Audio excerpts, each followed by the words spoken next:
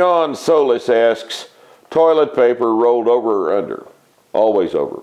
Always. I have to go back there and fix this every couple of weeks. Some jackass comes in here and flips them to the under position. I won't have it. I won't have it. I will not tolerate it, and I change it every time I see it. I change it in public restrooms. Over. How much will my vertical jump improve on your program? Well, that's an interesting question. This comes up all the time. The answer is not very much. Furthermore, your vertical jump will not improve very much on anybody's program because vertical jumps do not improve very much. Power production is the ability to display strength quickly. Those of you who are in the average category, 22, 24, 25, who have trained real hard for a long time, know this.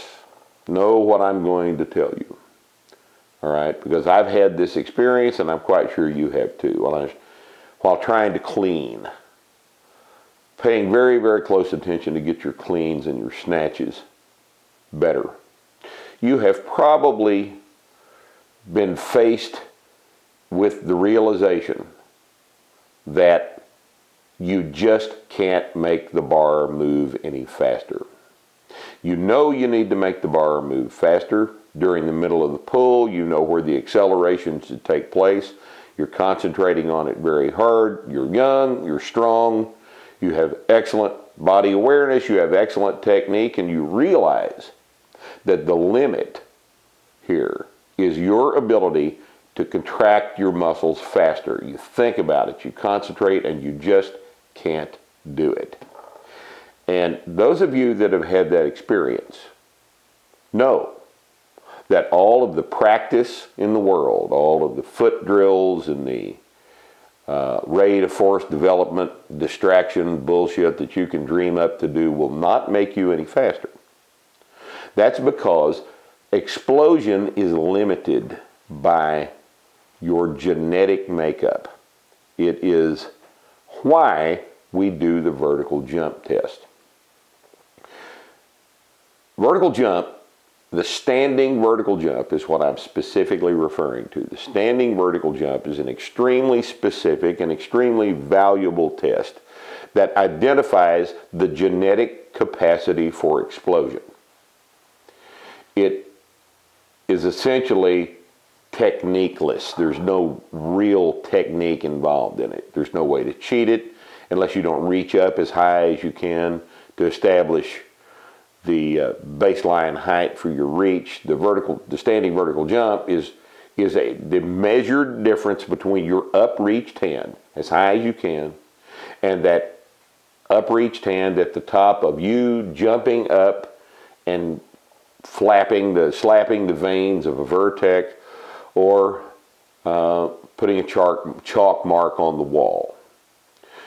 The reason the vertical jump test is used is because it cannot be improved with practice, because there's nothing to practice.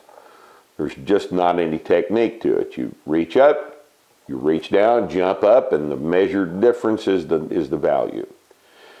It is an indicator of your ability to do one very, very specific thing, which is accelerate your body's mass to the point where your body weight achieves sufficient momentum to carry it up off of the ground.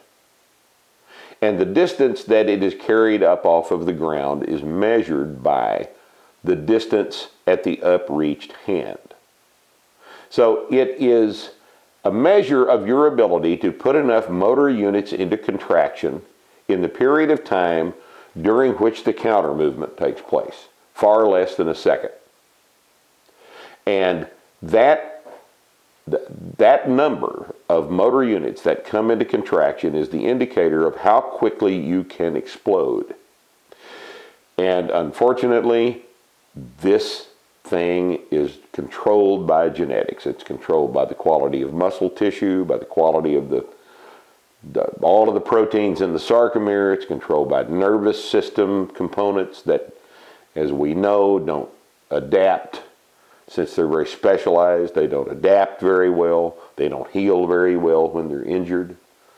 Several other things that have to do with genetics. Vertical jump, the standing vertical jump, is every bit as genetic as red hair.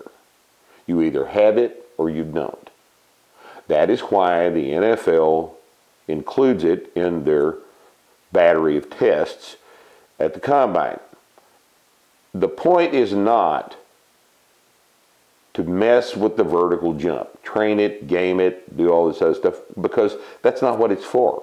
It's to identify a set of genetics. If you've got a 38-inch vertical jump, you are fundamentally different than the guy with a 22-inch vertical jump. And you're fundamentally different from the guy with a 12-inch vertical jump. The whole range of human performance is seen in a vertical jump test. People with 12-inch vertical jumps are just not explosive. People with 22-inch vertical jumps are average. People with 38-inch vertical jumps are freaks. We want to hire the freaks. We're looking for the freaks. If we're only going to hire a few people, we can hire the freaks. That's what the vertical jump test identifies, is the freaks. We don't train the vertical jump test because there's no point in it. We only do it once. Is if you jump 38, you're a freak. We want to hire you. Okay, so backing up now. The question is, how much will my vertical jump improve on your program? And the answer is very little, because the power equation is force times distance over time. Okay? Distance in a vertical jump is not much of a variable. There's really not much difference between a 22-inch vertical and a 24-inch vertical, or a 25-inch vertical in terms of the math of the denominator. The force times distance on top is therefore a variable in that force is the variable. Time, as I've just said, does not vary. The time doesn't vary. You cannot take a slow person and make them into an explosive person because of the genetic constraints involved in this. The thing you can improve in force times distance over time is force. Force is force production, which is strength. When strength goes up, vertical jump goes up a little bit. But a person with a 22-inch vertical who can get very, very strong will still, even after he's very strong, never be very explosive, because that's not the way explosion works. Okay? So, if you're doing a strength program to improve your vertical, it's not going to work very well. The best strength coaches in the country tell me that if they can put 3 inches on a kid's vertical jump in the 4 years he's at their program in college, that's a freak. This just doesn't happen very often. It's usually 1 or 2 inches. And that kind of an improvement is typical.